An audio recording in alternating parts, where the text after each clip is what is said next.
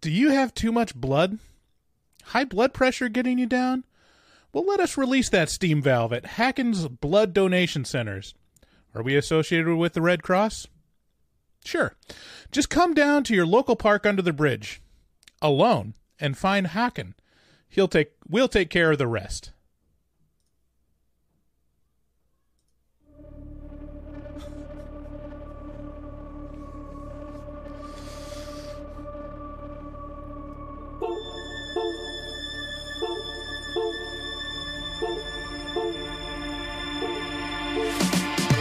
Is this a metal thing? Yes.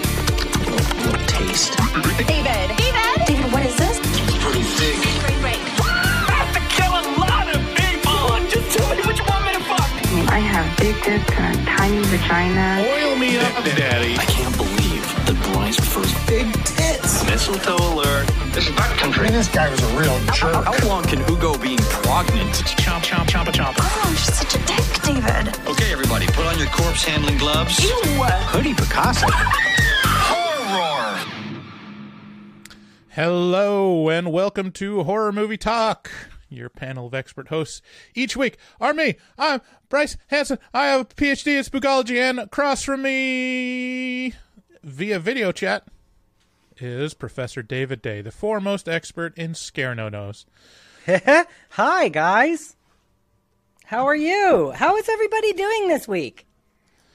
Well, how are you, Bryce? Doing good. Good. I'm real excited about our episode today. We're going to be reviewing Let the Right One In. Yeah, you gotta make sure you gotta vet them. You gotta make sure Modern classic. they're safe to let in. So before we get into the episode, just want to plug our website, horrormovietalk.com. There you'll find links to all of our social media and all the things you need to know to keep in touch, as well as how to support the show, like our store or links to our Patreon or links to Amazon, where we can get a little taste of whatever you spend there. We also want to thank our new patrons. Dude, we have so many new patrons this week. Right. We got Kelsey K, Edward H, Bradley, Stephen Salem, and Jamie. Thank you so much for joining our Patreon. They now get access to exclusive perks like our Afterpod, where you can hear Bryce have a depressive episode and David console him, and vice versa. Mm-hmm. And then you can call us at 682-253-4468 and leave us a voicemail. We post new episodes of the show every Wednesday, so follow us on your favorite platform, whether that's YouTube to see our smiling faces or on your favorite audio podcast platform.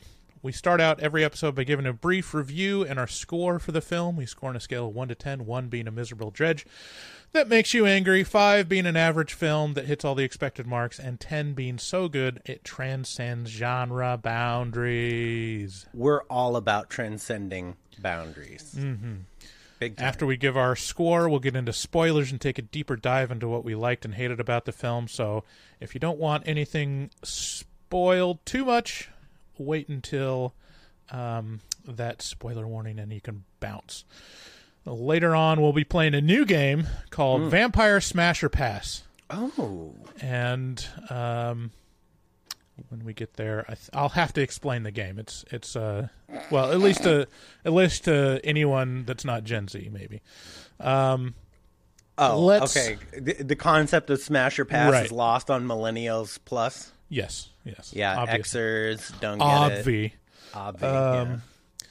Okay, so we watched Let the Right One In. We're reviewing the original 2008 version in Swedish.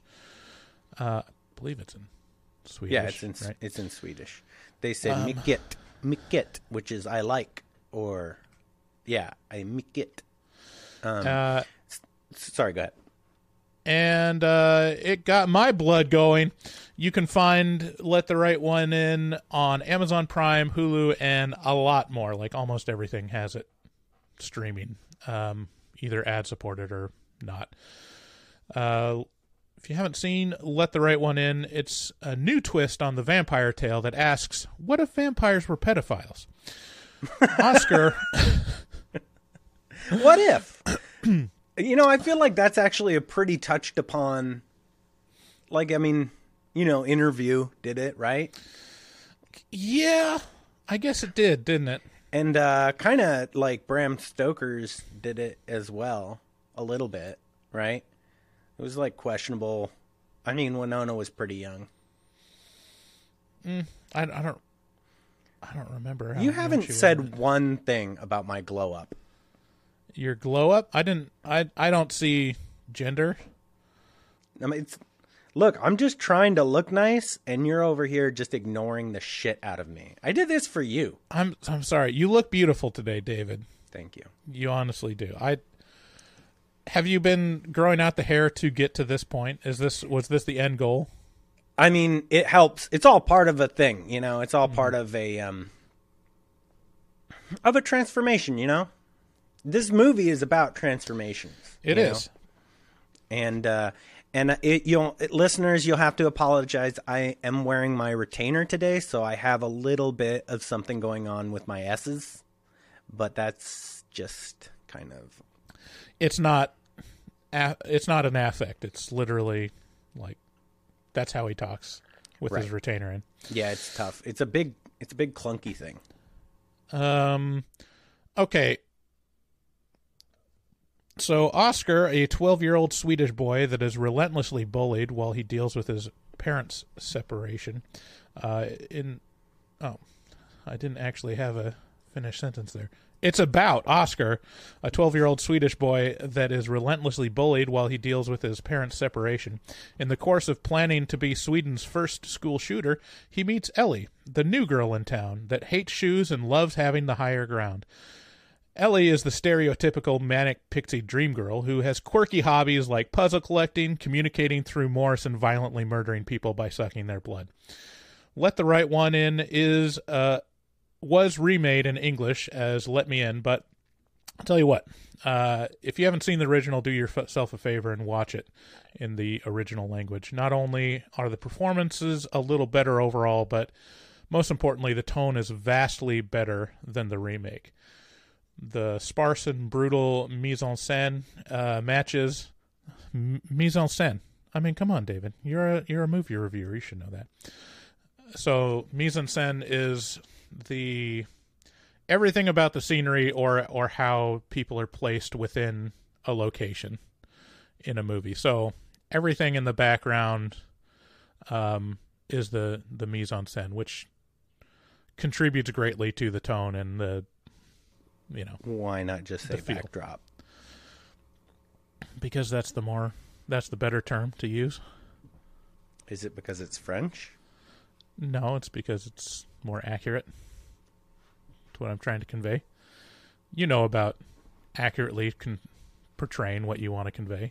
I mean, man, I tell you what, I think I do, but I constantly am misunderstood for being like the most specific and literal person you can possibly imagine through text. People are fucking constantly misunderstanding me, and I don't know why. It feels like they think I'm giving them mixed signals, but look at me. Do I look like someone who gives mixed signals to you? The sparse and brutal mise en scène matches the sparse and brutal storyline. The stark, empty courtyards and public parks complement the empty and stark life of a lonely latchkey kid.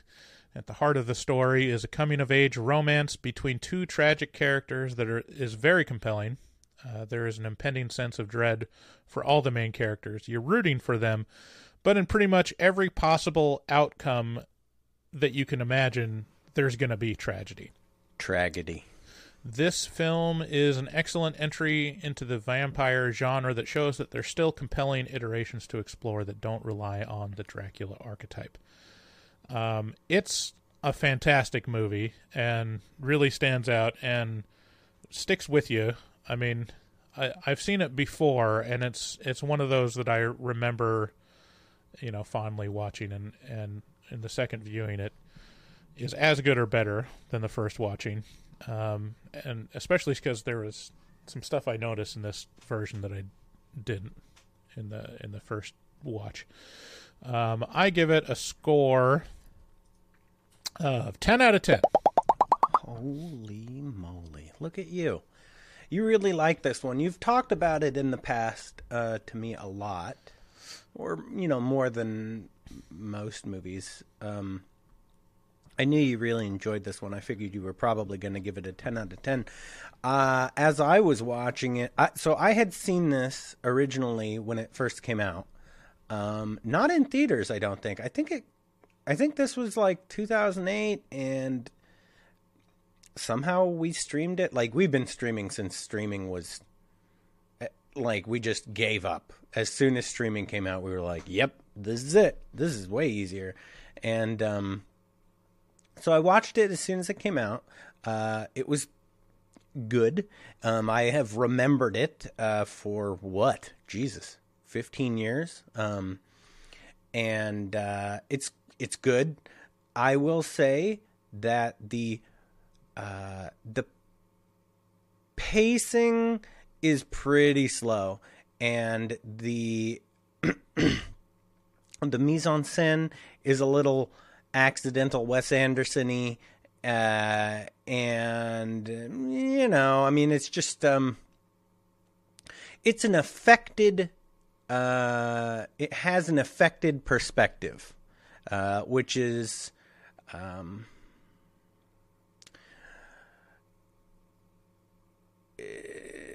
just kind of slow and dark and brooding, and really focusing on relationships. It's not particularly scary if that's what you're looking for. It's more of a romance / coming of age / slice of life, kind of a drama, like a really dark drama. And it's really good at that. But if what you're looking for is something real scary, this isn't probably that night for you. Yeah, it's really good in a lot of ways. It's a little hamstrung by focusing on child actors, but it seemed to know that it was focusing on child actors and played towards their strengths really well. And they were not bad child actors by any stretch of the imagination.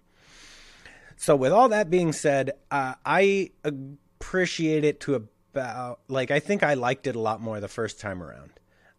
I think I like it to the tune of about a 7 right now, but that's just kind of my level of enjoyment. So what's your in terms of genre, where do vampires lay? Are you a fan of vampires, or is it kind of... I mean, vampires are not scary. They just aren't, to me. To some people, and I don't think they're particularly intended to be particularly scary, Well, I mean, I think the scares come from... Yeah, I mean, the scares come from the fact that they're like a dangerous monster that will kill you, but they're super seductive. But they might have sex with you before they kill you. Or after. Or both. They're the monster that, seduces you to capture you. Right. And has, superpowers around their ability to seduce most of the time. So, that's interesting. I mean, if you think about it, what if a werewolf was, just super sexy, It's like... You mean you don't find all werewolves, inherently attractive? I'm more into otters. But anyways, so I think that's also the other thing. It gets a couple points from me just because I'm a pretty big fan of vampires in general. There's a lot of vampire movies that I like just because I kind of like they're like the James Bond of I knew that was coming. Universal. I almost lipped it. Almost lip synced with you where you were they're like the James Bond of... It's like there's a little bit of, what's it called? Dream fulfillment or wish fulfillment, through watching it. It's yeah, everyone wants to be James Bond. And if you're going to be a monster, you would definitely want to be a vampire. Really? I don't know, So from the like universal monsters. Boy, I mean, Invisible Man, that's pretty compelling too. Yeah, but it's so hands off. Yeah. You know? It's so hands off. I think the Invisible Man is that's or something Invisible Woman. The Invisible Man or Woman is something that a little kid would want because they don't know so much and you could get so much information. But it's like, what goes on in the girls' bathroom? You know, like, well, Carrie told us that. Right. Pillow fights and tampon throwing. Mm-hmm. I think you may be right in terms of what would you want to be? I mean, yeah, it's definitely a vampire. Yeah, it's like it's the monster that isn't on its face tragic, you know? It's not like, oh no, what a horrible fate to befall him. Like with a vampire, you're like, right. Yeah, but it's not, doesn't seem that bad, you know? They really have to underline like how you'd have to go through 200 years. You'd have to go through 200 years of life to realize how shitty it would actually be.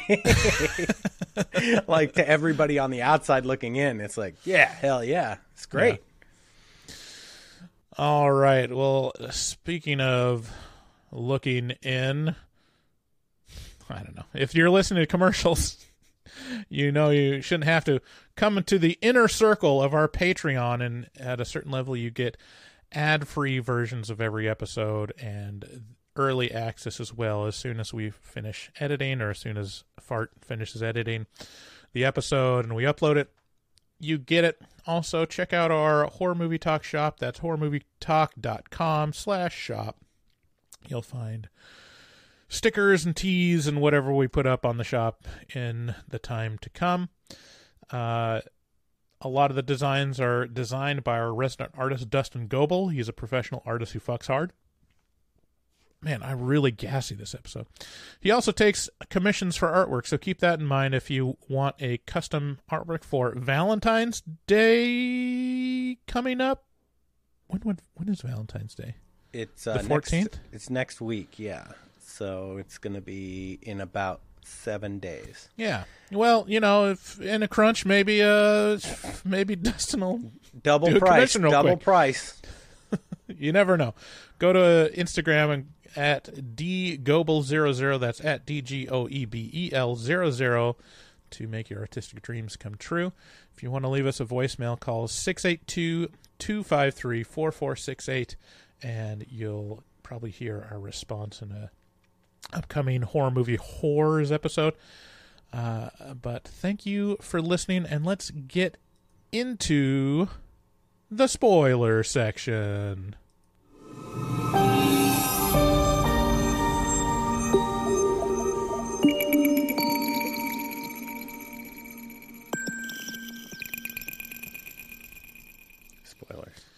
Spoilers. Hey, you know what? This is a Swedish film. I haven't heard from Magnus in a while.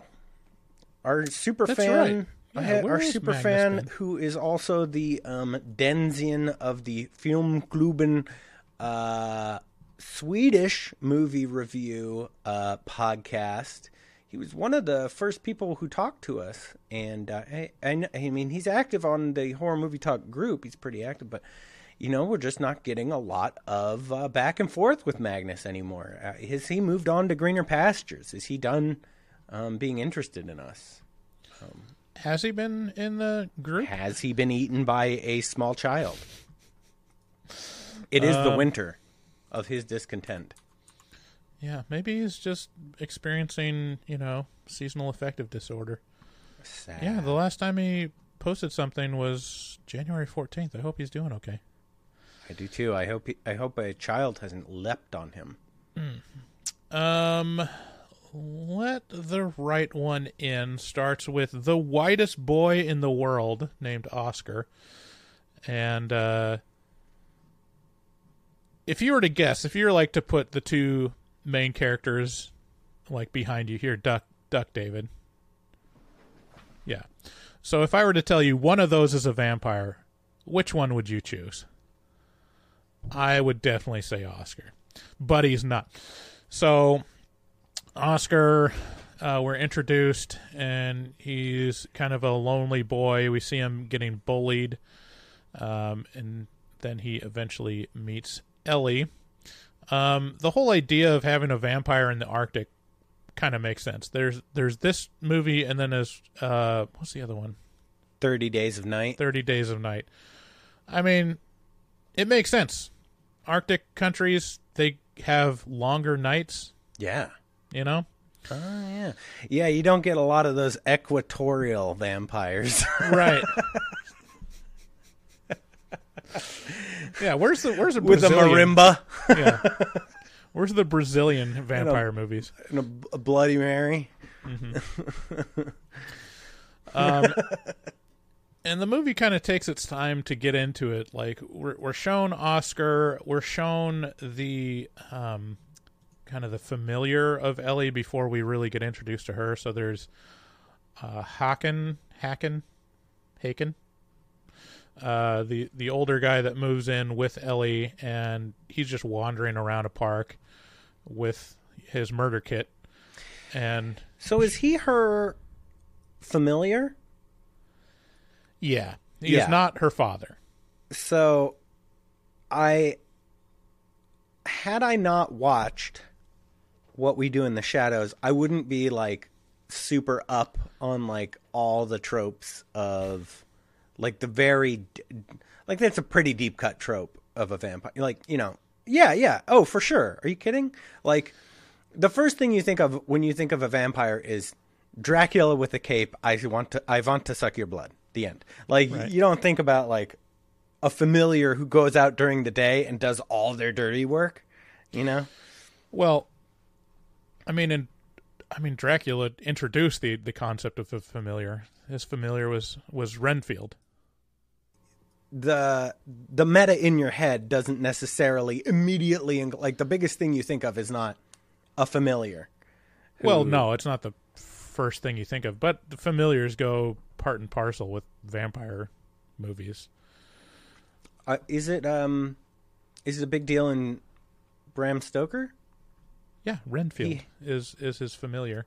So that wasn't his. Okay, go on. Sorry. Renfield was like kind of the insane guy that is basically having his mind seduced by Dracula. Is that Keanu Reeves? No. It's I don't know how to explain it. He's like an insane guy. He's in an insane asylum for most of the time, but is kind of like a lackey or wants to serve Dracula and I believe become a vampire. That's kind of another thing. I mean, it's not in every vampire movie. I'll say that, but it's in the first one as like an important feature. So I wouldn't say it's like novel. But yeah, I mean, he's introduced and you're not sure who he is because your first guess would be, oh, that's her father, you know, or caretaker or whatever, and not her slave. But he's shown attacking some guy in the woods, which has an interesting take. He's like, "Hey, what's that gas mask? It's halothane." It's like, what? And then he's gone. Isn't it halcyon? I don't know. In the subtitles, it said halothane. I know I wrote it down. Maybe that's how you say it in Swedish. I don't know. Maybe I wrote it down wrong. I don't know. I'm probably wrong. It seems to be a thing. Halothane. See, it's a general anesthetic. Don't mansplain it to me anymore. He like strings up this guy and is bleeding him out like a deer, and then a girl and dog stumble across him, and so poor Haken, he is not the best familiar, and he's got a lot of missteps. He's trying, but like subtlety is just not his suit. He's like, Right. oh, look, I just killed this guy. Like, I am going to bleed him under this street lamp. Like, I'm going to tie him to a street lamp so that, like, we at night are highlighted. Like, we're in the middle of the light source. I got to see what I'm doing. And it's just like, every time he does this, it's like, yeah, but we got to get this done outside. And it's like, dude, get a little better. Yeah, it's. I guess you don't become a lackey by being like real together. Mm-hmm. So we're showing Oskar, and he's like kind of daydreaming of stabbing the bully, and that's when he's got a knife and he's stabbing a tree and whatnot. And then Ellie shows up on the top of the jungle gym, and that's what it's called in Middle Earth. Mm-hmm. Yeah, it sounds like a elvish word. And this scene is kind of like an important set piece for the movie. It kind of defines the tone and the relationship. And so it's set in this like super sparse, common area. What are we calling it? Yeah, like the courtyard. The courtyard with like the lamest jungle gym. It's just like one, set of pipes to climb up on. It feels very like Soviet era, and it's the story takes place in the early 80s and has a lot of not quite but almost brutalist architecture. Everything's sparse, everything's blocky, and there's not a lot of stuff going on in any of the areas. Like even Ellie's apartment is, super sparse, and like it doesn't even feel like someone lives in there. And that's what most of the areas in the film feel like. Even like the pool or these big public areas, it feels like there's only like a handful of people in an area that can accommodate thousands. And part of that's just because it's during the winter, and it all contributes to like a really uneasy feeling. Like what's going on? Why is this like? It's like that clip in Simpsons. Where she's like, "There's something so unseemly about flying a kite at night." Hello, mother dear. Like that feeling is kind of throughout the movie, and that's what we feel in this first scene, because Ellie is on top of the jungle gym, and it's almost like predatorial position because has the higher ground, and it looks like she's could like just pounce on Oskar. John Doe has the higher ground. Yes, the higher ground. And so she's talking to Oskar and is pretty standoffish. Yeah, she kind of immediately approaches Oskar and is like, "Hey, what are you doing here? I can't be your friend, by the way." like it's which is strange because it's a very kid thing to do. Right.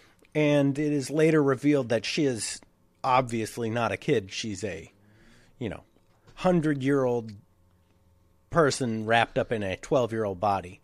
Right. And so it's unclear as to whether or not her growth has been a little bit stunted. Her mental capacity has been a little stunted by being turned at such an early age, or whether or not she's just trying to communicate on a level that a 12-year-old might. Yeah, there's like on the second viewing, I like came to appreciate a lot of like the subtleties in the movie, and a lot of things like I caught on the second time that I didn't catch in the beginning. And they're subtle, and then it brought up questions, and then when I researched it, I was like, oh, that was what they were doing. So the first one, was like Ellie's character of, she was turned when she was 12. And then the question is, does a 12-year-old vampire keep the brain of a 12-year-old? Because just developmentally, you don't become like a full-fledged, have a full-fledged grown brain until you're like 25. If you study that kind of thing. And like there's certain things that a 12-year-old brain is really bad at doing, or a maturity level that exists solely because their brain is young, not just because they're dumb. No, that's a good point. I think if you want to get all technical about it, you're probably onto something, right? Because you no longer have you're not necessarily alive anymore, right? Right. So, and obvious, that's evidenced by the fact that you stay the same age, whatever age you were when you, or even get a little younger, a little bit of a fountain of youth thing going on. But, yeah, I guess technically. And so a lot of the actions and the motivations of Ellie, don't really make sense unless she has kind of a stunted emotional or intellectual growth, it's not like there's an intense she doesn't come off as like an ancient being with all knowledge that's preying on Oskar. She does, through the course of the movie, still feel kind of like an equal, and that's a really interesting take on a 12-year-old vampire. And I think even Interview with a Vampire kind of did that with Kristen Dunst, where she's immature, but they even but she still fucks, right? It's so fucking weird. That's the creepiest part of these things, and this does it in such a goddamn this fucking fly in this room. Subscribe to our YouTube channel to see me being harassed by a fly. It's a transphobic fly. Now I hate it even more. No. So this movie deals with the I'm a 1,000-year-old pedophile. Not at all. It doesn't even deal with it. It just presents you with the facts, shows you two little kids who kind of appreciate each other a little bit. Oskar, it's clear that Oskar does not have he is still very vague in his sexuality or his sexual awakening. He's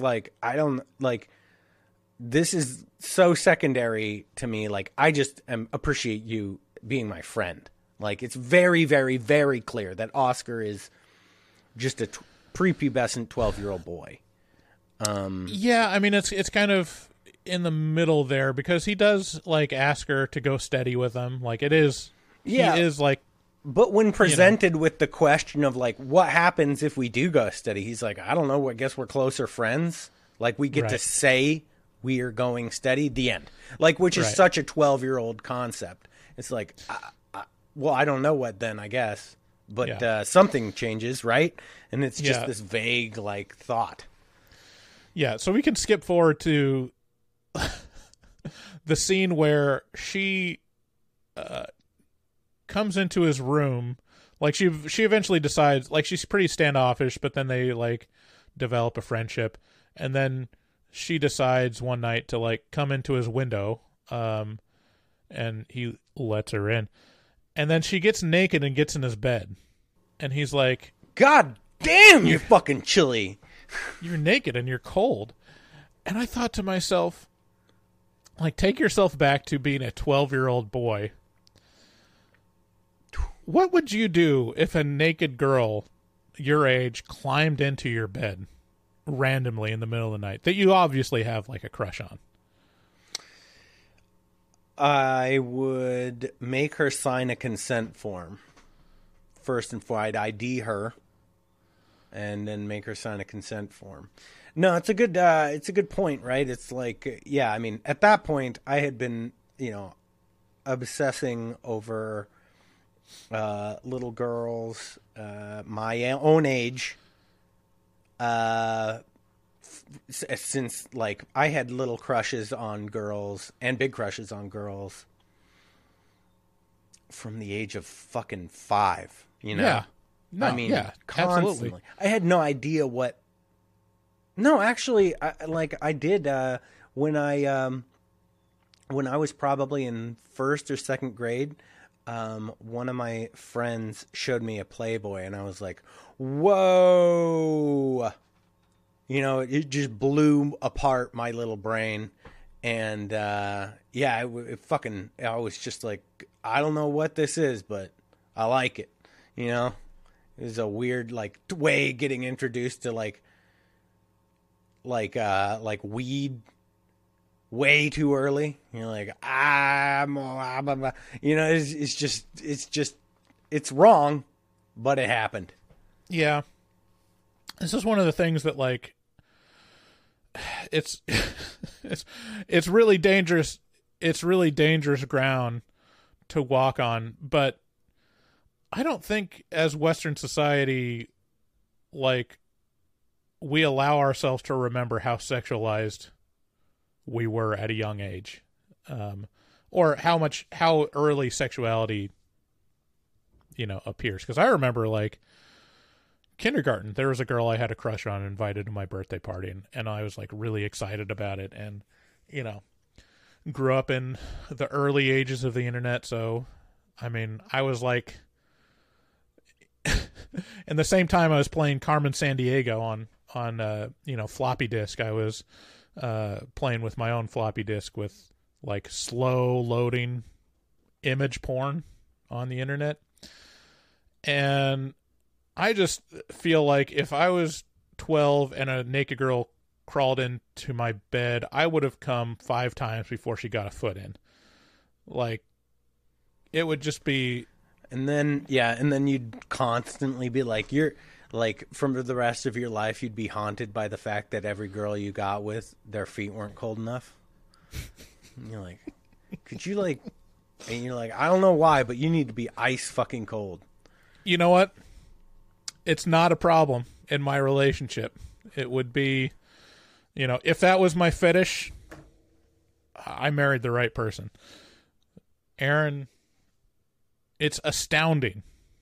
She'll be wearing woolen socks under a heated blanket, and as she touches my leg with her toes, I can feel the coldness through the sock. It's neuropathy amazing. Problems. No neuropathy problems at all. Anyway, so there's a certain blindness, and that's, like, one of the things that's kind of endearing about Oskar, but also, like, a little confusing. It's like, well, what's he getting at here? Like, why is he so... He's obviously enthralled with Ellie, but he's not, like, all up ons, I guess. Anyways, so skipping back, Oskar is shown in school, where apparently in Norway every class is about murder or, like, serial killers. Like, the 2 times we were showing him in class, the first time it's like a police officer is in the class asking about, like, what was the question? Oh, like, someone was murdered, but someone was found in a fire, but they found out that the person was murdered before the fire, and how do we find out? And Oskar, like, gave the correct answer of, like, well, if he didn't have smoke in his lungs. And the officer's like, good on you. Like, where did you learn about that? It's like, reading. And then, like, the next class we see him in, they're talking about the latest murder in the community. You're like, is this all they I mean, do they learn math, or is this just why, the Scandinavian people are so severe and, stoic? It's like, no, your education consisted exclusively of true crime. Well, I thought it was funny. Moving on. There are severe people, and you would know. Are you not some degree, Norse? What are you? Look at I mean, I'm basically almost half Norwegian. I mean, my dad's parents. What's that other half? I mean, England, Scottish. Fucking blonde hair, blue eyes over here. Goddamn. Yeah, like my grandparents. Hitler's wet dream. I think my grandmother on my dad's side might be. I'm pretty sure she's 100% Norwegian because they like immigrated. Their families immigrated into the U.S. over in like the Midwest. Got to build that wall between here and Norway, I guess.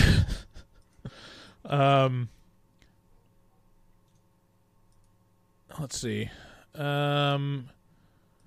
Oskar is kind of shown as being the archetype of a school shooter, like being bullied on constantly and kind of obsessed about murder and like pulling clips out of newspapers about like serial killers and liking his knife and imagining. So it's kind of a weird relationship where it's like, oh, this kid is the kid obsessed with death and killing, and he meets a vampire. It's a match made in heaven. I have a question for you because I just found myself being curious about this because I knew you really enjoyed this movie. And as I was watching it this time, I was thinking, oh, well, maybe this hits home for Bryce. Were you bullied, or did you have these did you have like a lot of experience being, like with this like wish fulfillment stuff, like not necessarily shooting up a school or like stabbing somebody, but like getting revenge? Like, was any part of this bullying or revenge stuff any part of your life at all? No, not as in like actual bullies or like. I mean, middle school is rough for almost everyone. There's a huge like imaginary audience. I remember crying in middle school and like asking to be homeschooled because I just hated it so much. I was the fat kid, and I mean, I don't think there was anyone that was like particularly picking on me, but it was definitely like, side comments or being made fun of in general by, kids that are consider themselves better than you or whatever, or the cool kids. But no, it wasn't like I never got beat up. I never got particularly singled out. But it was still miserable, Okay, well, that rules that out. I've got some nice Norwegian men behind me now. That's kind of cool. Yeah. Are they? Did you know them? No, I don't know them. Maybe Magnus does. I think Magnus is one of them. I think Magnus is the one on the right. So Oskar and Ellie kind of develop a relationship. He needs to work on his game a little bit because his opening line is "You smell weird." But eventually they develop a close friendship. It's pretty interesting. Like throughout the movie, Ellie is shown in different stages of hunger, and so she looks pretty beat up and sunken in when she hasn't had blood for a little while, and then looks super like healthy and youthful when she has eaten. And kind of the B storyline is between her and her familiar, and Hacken like kind of fucking up a couple times and feeling really bad.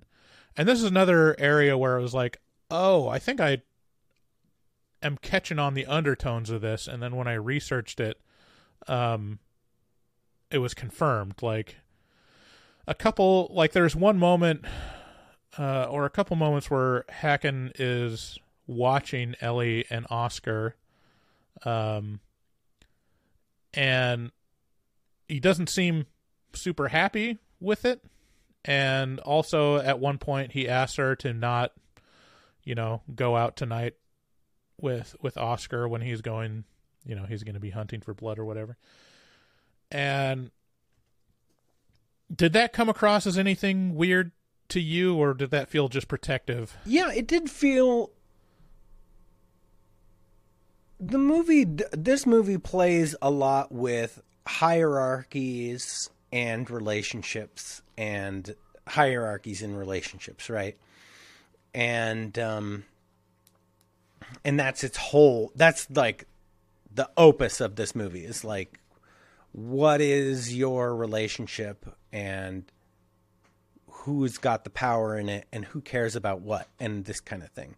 And so you have that with Oskar and the bullies, right? Where Oskar is actually like a grade A bullied kid, like the best kind of victim for a bully, right?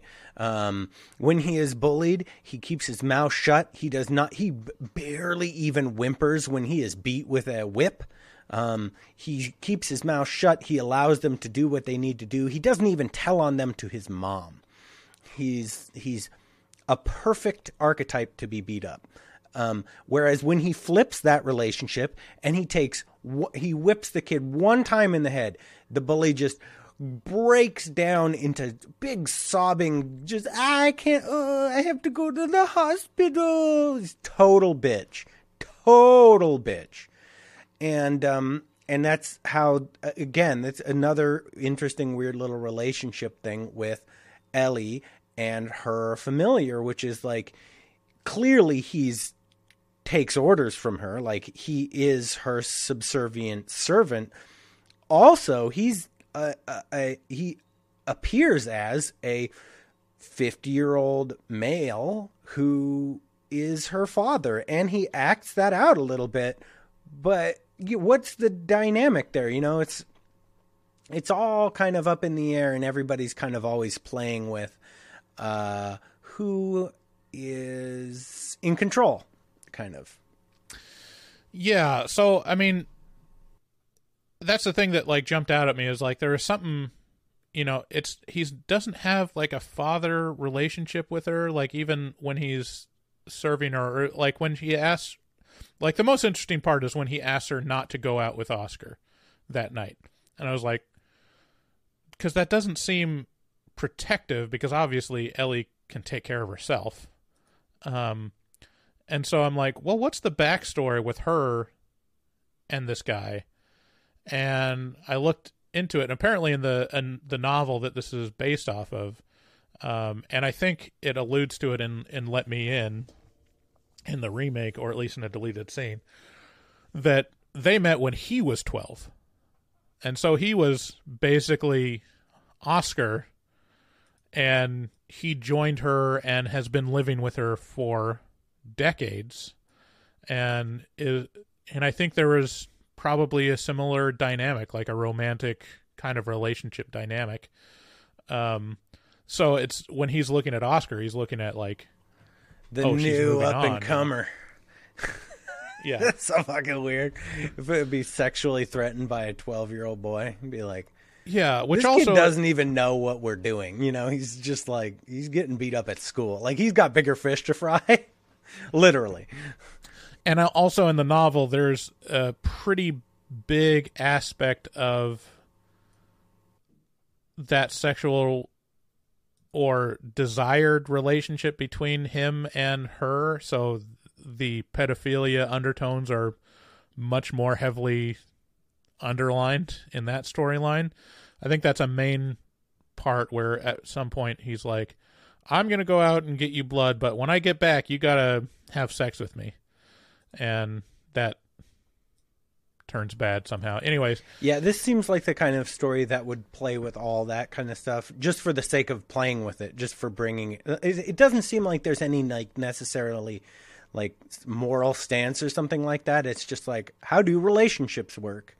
It's weird is the answer, kind of like, it's, who knows? It's complicated. Right. So as Oskar and Ellie's relationship kind of matures, she gives him more advice about dealing with the bullies, which is very simple. Hit back. Which ends up working pretty well for a while. And they go on a couple dates. He buys her some Necco wafers, and she immediately pukes. which calls into question, is that because she's a vampire or the fact that they're like Necco wafers? They're actually disgusting. Yeah. Yeah. Would you like some chalk to eat?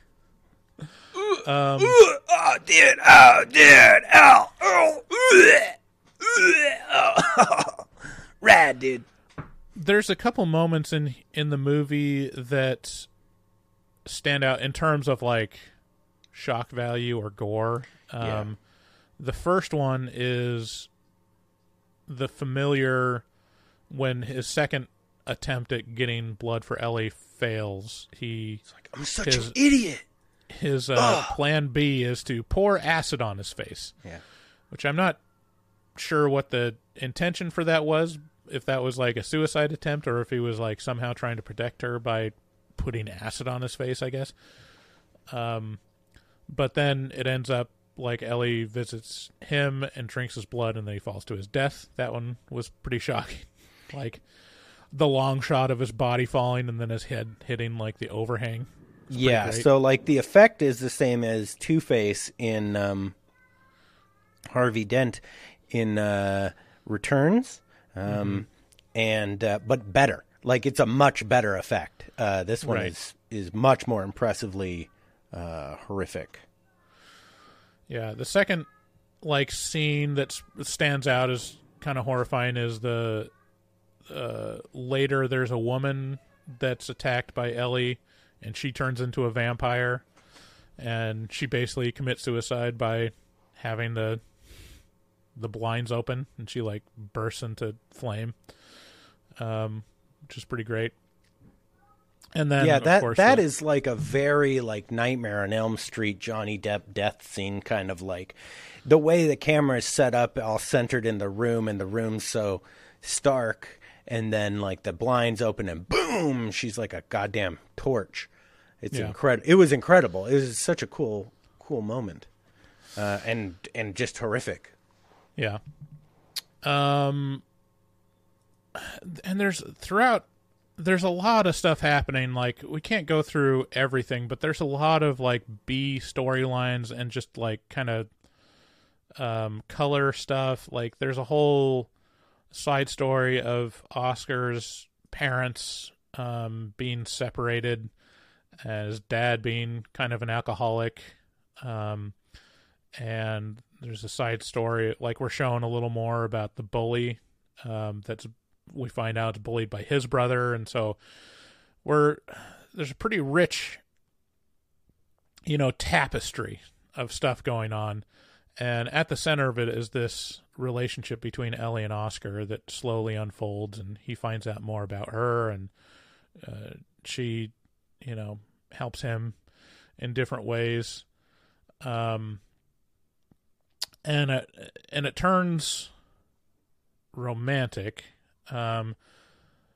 Okay, this is like the big spoiler that I didn't even catch at all the first time I watched it.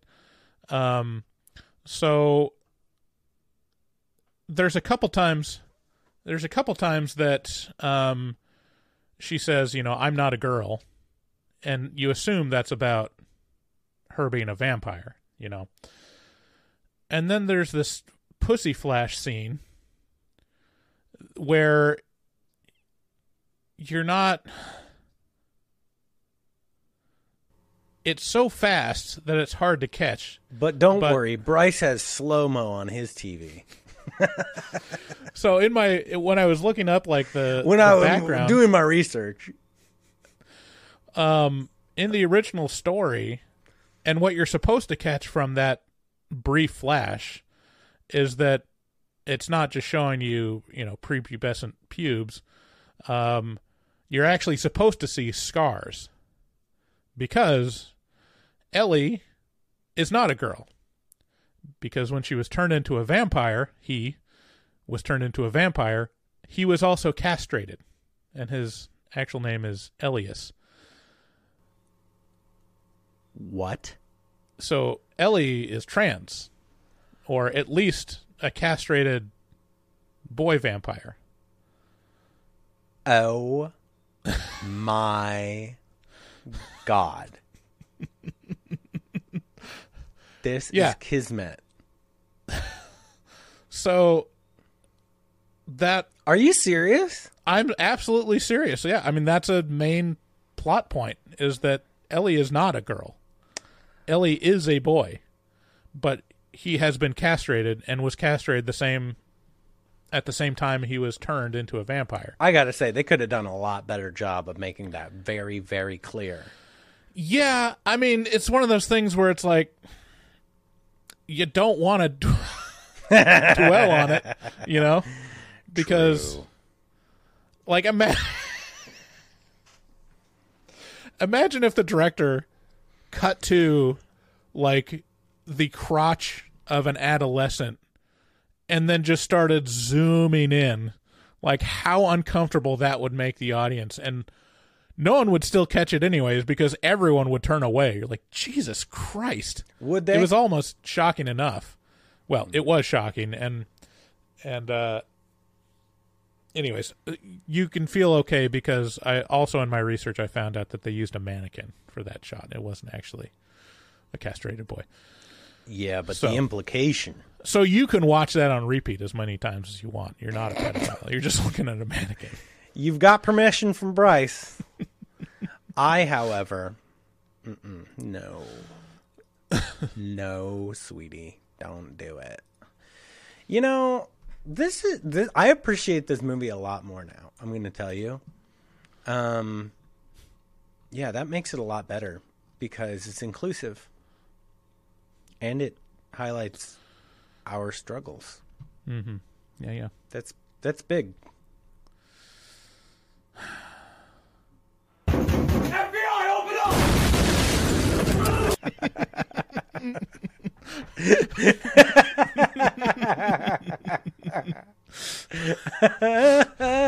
Oh yeah, I like your note here. We're almost done with this review. I like your note here. Oh boy, I sure do like living. Yeah, there's Guy, a scene. I'm drunk and feeling good. I sure do like living. And then Yeah, it shows like two friends who are like, I'm so glad that you're my friend and that we had a good time. Me and too. that- I love you, buddy. that we're alive and living. We are alive. Anyways, I'm going to go under this dark bridge. Oh, there's a little girl under here. I better help. So yeah, I mean, there's a little bit of like I'm a pretty big fan of Scandinavian humor, which is pretty dark and ironic. And this is one of those moments. And it reminded me of a scene from Norseman. I don't know if you watched this one, but I've shown this one to you before. And this is probably one of my favorite TV scenes of all time that really kind of sum up the humor of the show. I'm going to show it even if we're going to get a copyright strike because it fits in. No, with this please don't. scene. Please don't. I don't want a copyright strike. I really don't.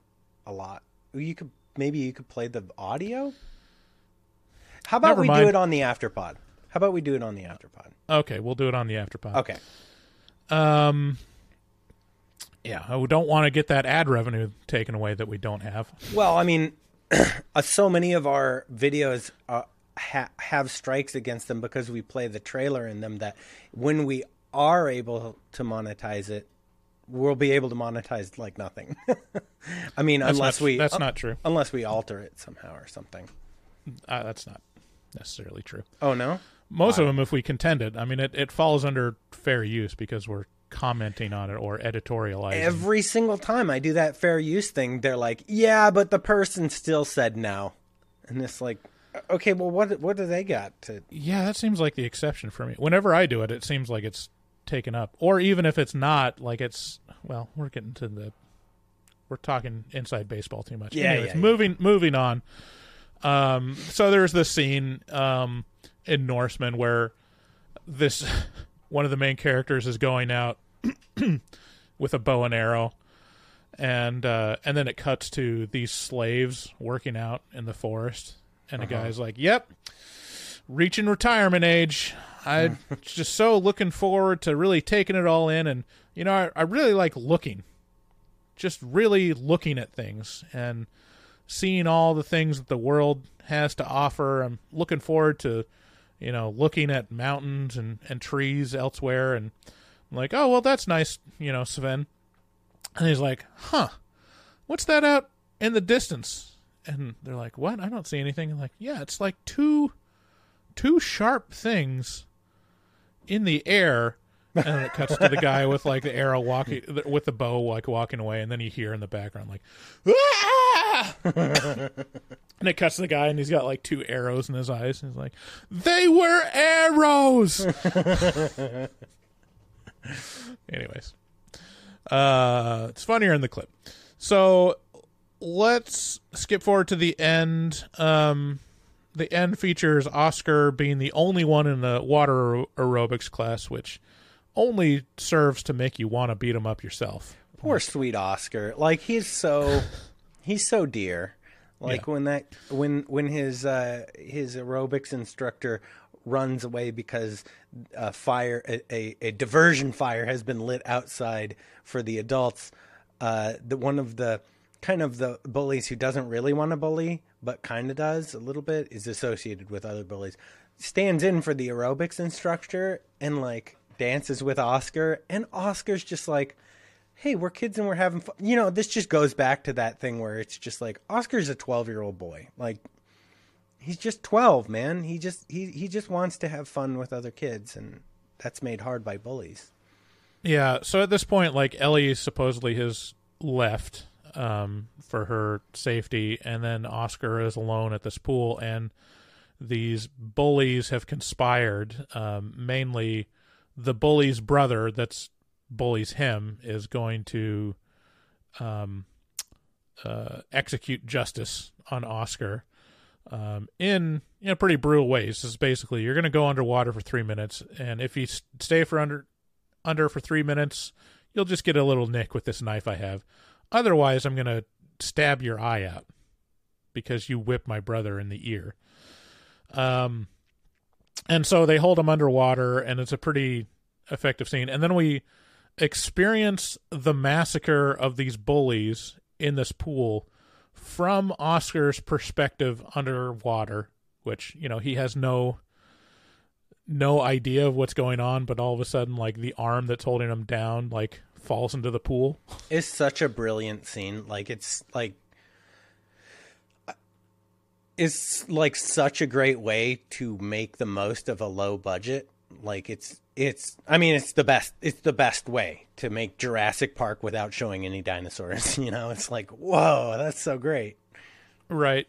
I mean, it is a pretty long movie, but I gotta say, like, it has decent set pieces spaced out throughout that kept me engaged, as well as, like, just the drama and the relationships. It was really engaging for me, and I liked all of it. Like, there was very little that, and there's a lot of depth to it too, and a lot of things that you can, like, look into and find out. Like, again, the stuff that I wasn't aware of was like, oh yeah, I mean, her development, like, as a centuries-old vampire is still kind of caught in arrested development because of her age when she turned, and her relationship with the familiar, the fact that she's trans, like, all this stuff, like, is like stuff that I found out on the second viewing, but is there in the movie. Like, if you look for the subtleties, it's there. Like, so hyper relevant too now. Like, a 12-year-old trans kid who's a vampire. Like, there are so many suggestions just in that sentence. A 12-year-old trans vampire. Like, okay, so, you're forced into the shadows, you're an old soul, but you present a young bot. Like, all this weird stuff is all suggested. And it's never directly looked at. It's just like, check out this. What are you going to do with that? What's your head going to do with that? And it's like, that's a great way to present it. Yeah. I mean, it is actually questionable. Like, would she be considered trans? Like, is she actually, is it trying to live as a female, or is that just, it's questionable? Because No, I guess she is presenting as female because she's wearing female clothes, I guess. That's all that matters. Oh, the other... we skipped over the best scene. I'm sorry. Before we end, we got to talk about like the scene where she comes to Oscar's door and she's like, you got to invite me in, which is a vampire trope. And he's like, come on. Like, what's going to happen if I don't? Just like any like motions are in, which, I mean, being fair, like that was inviting in if he's using a gesture. But in the terms of the movie, he has to actually invite her in vocally. She's like, all right, I'll show you. She comes in and then she just starts bleeding out of every orifice. Yeah. And like through her skin. It's like, oh Jesus, you come in, please come in. So that's a memorable. Yeah, and then scene. the title, Let the Right One In, it does such a cool thing, right? It's like, again, it's just touching on every single relationship in the movie. Like, who are you going to let into your life? You know, who do you surround yourself with? Who are you going to make that choice about? You know, it's like his Oscar's dad is a real nice guy until his junkie friend shows up. He lets him in, and then that dynamic changes. You know, it's his aquatics instructor just being like, yeah, come on. You know, it's all the relationships is. And even in terms of the bullies, like, you know, what separates Oscar from the toadies of the bully? It's like, yeah, the toadies don't want to do these things. Like, they are tortured, but they have accepted the company of this dickhole, and they get it in the end because of it, because of their close association. Yeah, or vice versa. He let them in, and now they're kind of trapped. Right. I don't know. So it's an interesting dynamic. So who would like this? This is such like a fabulous drama, just generally speaking, that's just got such a great twist. This is much more general audiences than most of the, like, especially than like House of a Thousand Corpses or something like that. That's just hard horror. Yeah, I don't know. What do you think? I mean, it's a must-see for anyone that's a fan of vampires, definitely.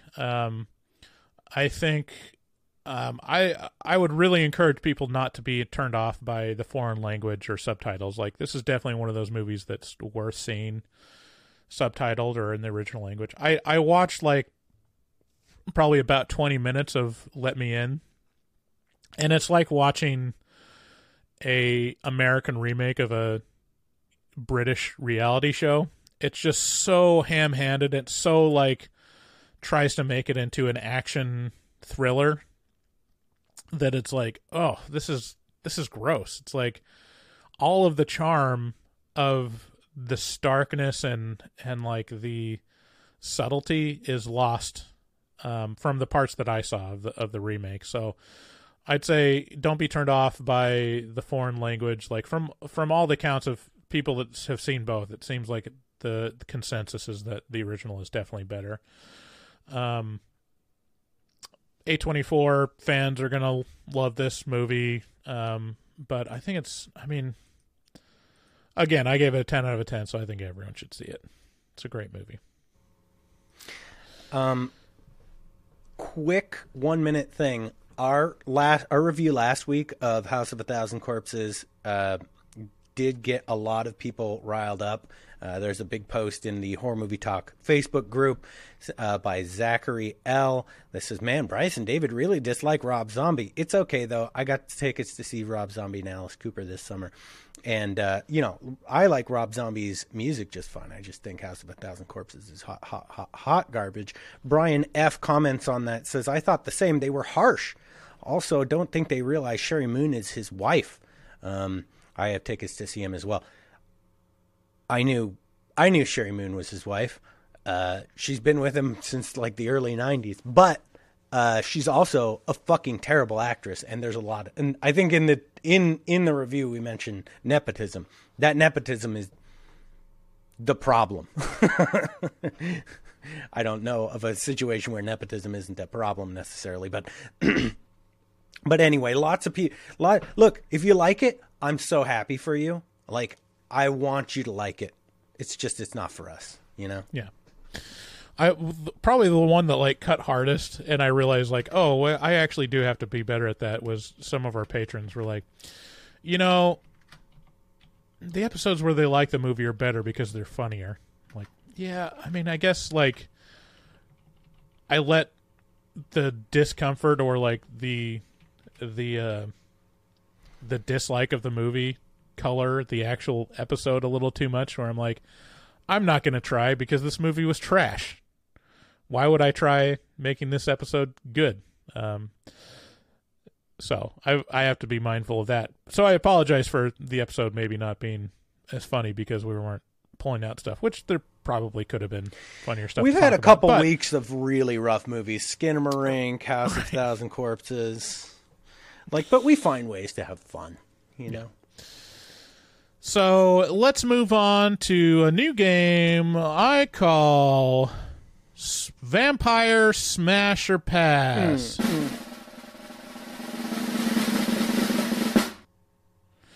Okay, in Vampire Smash or Pass, David, I have to explain this to you because you're old. So smash means fuck, and pass means not fuck. So would you want to fuck these vampires or not? So smash or pass. There's a lot of them. I don't think we need. In my day, we weren't pussies about. We didn't pussyfoot around. We just said it. Fuck, marry, kill is what we said. Right. Yeah. Not like smash, pass, or cash me outside or something. So I think probably the best way to go about it. I've got a lot of these. So let's do the first half you, and then the last half I'll do smash or pass. Okay? I'm just going to play with these transitions. Whoa. Okay, David. Smash or pass? Miriam, played by Catherine Deneuve, from The Hunger. Catherine Deneuve was in Revulsion? Yep. Yeah, so Catherine Deneuve in Revulsion and as Miriam, smash. Whew. Eve. Tilda Swinton from Only Lovers Left Alive. Oh my God. Okay, listen, if you're not watching on YouTube, you need to be to get the full effect here. What is that? Is that a skinned dick? No, that's a blood ice pop, I think. Oh, it gives me the piss shivers to look at her. No, pass. Santanico Pandemonium. Selma Hayek? From Dusk Till Dawn. Is that Selma Hayek? Yes. Whew. I mean, do you have to ask? Really? Pass. Ew. Right. No, obviously smash. Edward Cullen from the Twilight series. Oh, dude, smash. Are you kidding? Look at those cum gutters. Wait, go back. Whew. He's like, he doesn't even have to use his hands to show you where to suck. He just points to it with his pelvis. His pelvis is just like, right there. Put your mouth on it. And I'm like, Steve-O. Dude. John from The Hunger. Is that David Bowie? David Bowie. Yeah. He was a vampire? Mm-hmm. Smash. From the same movie as Catherine Deneuve. What year was this? 80-something. Wow. Smash. Yeah, smash. Are you kidding? Okay, Jessica Hamby from True Blood. Yeah. Played by Deborah Ann Wolfe. Did you watch True Blood? No. Oh, yeah. Smash. Smash. Celine from Underworld. Played by Kate Beckinsale. I guess. Yeah, smash. I don't have strong feelings based on that picture, but sure, yeah. I mean, ladies. Kate Beckinsale? I like them. I like ladies. Fox. Okay, Ooh! Count Orloff from Nosferatu. Say it again. Who? Count Orloff from Nosferatu. Played by Max Schreck. Wow. Smash. Absolutely. Akasha from Queen of the Damned, played by Aaliyah. Oh, is that Aaliyah? Mm-hmm. Is she dead? Yes. Well, I mean, she is a vampire, so. She's undead. No, I mean, is Aaliyah dead? Well, we're playing Smash or Pass for the character, is the important thing. Just outside of the game, as an aside, I'm asking Yes, she's you. dead. Okay. Yes, she's dead. She is long dead. She's dead. She's no longer living. Then definitely Smash. Okay. Dracula. Yeah, Smash. Played by Gary Oldman. Yeah, Smash. Big time. Catherine Pierce. Smash. From The Vampire Diaries. Yeah, Smash. Gary Oldman in Dracula. Smash. Last one. Eric Northman from True Blood. I talk about this all the time. Smash. All the time. Smash. Yeah. Okay. Eric now Skarsgård, are you kidding? Now it's my turn. Okay. Gary Oldman from Dracula. Ooh. Smash. That's a smash? The Count. Smash. Louis from Interview with a Vampire. That's a smash. That's a smash. Ellie from Let the Right One In. That's a pass. Okay. Peter Lowe from The Vampire's Kiss. Nick Cage, yeah. That's a pass. Oh. Lestat from Interview with a Vampire. That's a smash. Yeah. Claudia from Interview with a Vampire. That's Little Kirsten Dunst. It's smash. FBI, open up!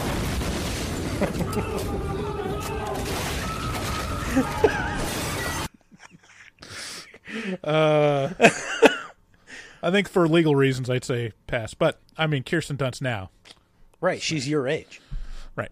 Blackula from Blackula. Smash. Morbius. That's a pass. Oh. All of the Lost Boys. Smash. Yeah. The girl from A Girl Walks Home at Night. Smash. Bella from Twilight. Oof. It's hard to look at. That's a smash.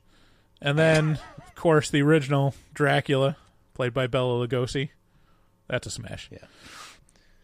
Okay, I hope Thus you played concludes along. Hope you played along at home. Okay. All righty. Thank you, everyone, for joining us. FBI, open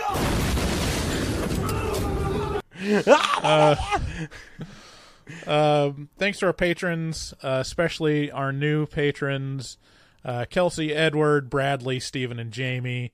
Go to our website at horrormovietalk.com. There you'll find all the links to all of the things and ways to support us. Thanks again to all our support in the background, Dustin, Fart Simpson, Mark, and Ruby, Max, everyone that helps out the show. We really appreciate you. If you want to call and leave us a voicemail, call 682-253-4468. And that's it for today. Bye! We love you guys. Good day, sir! Good day, sir! You lose!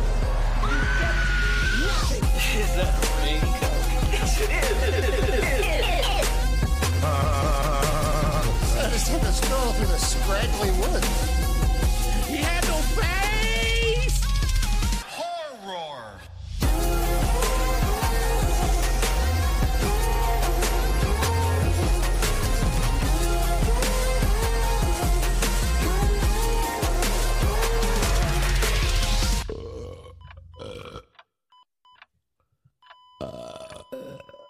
Wow.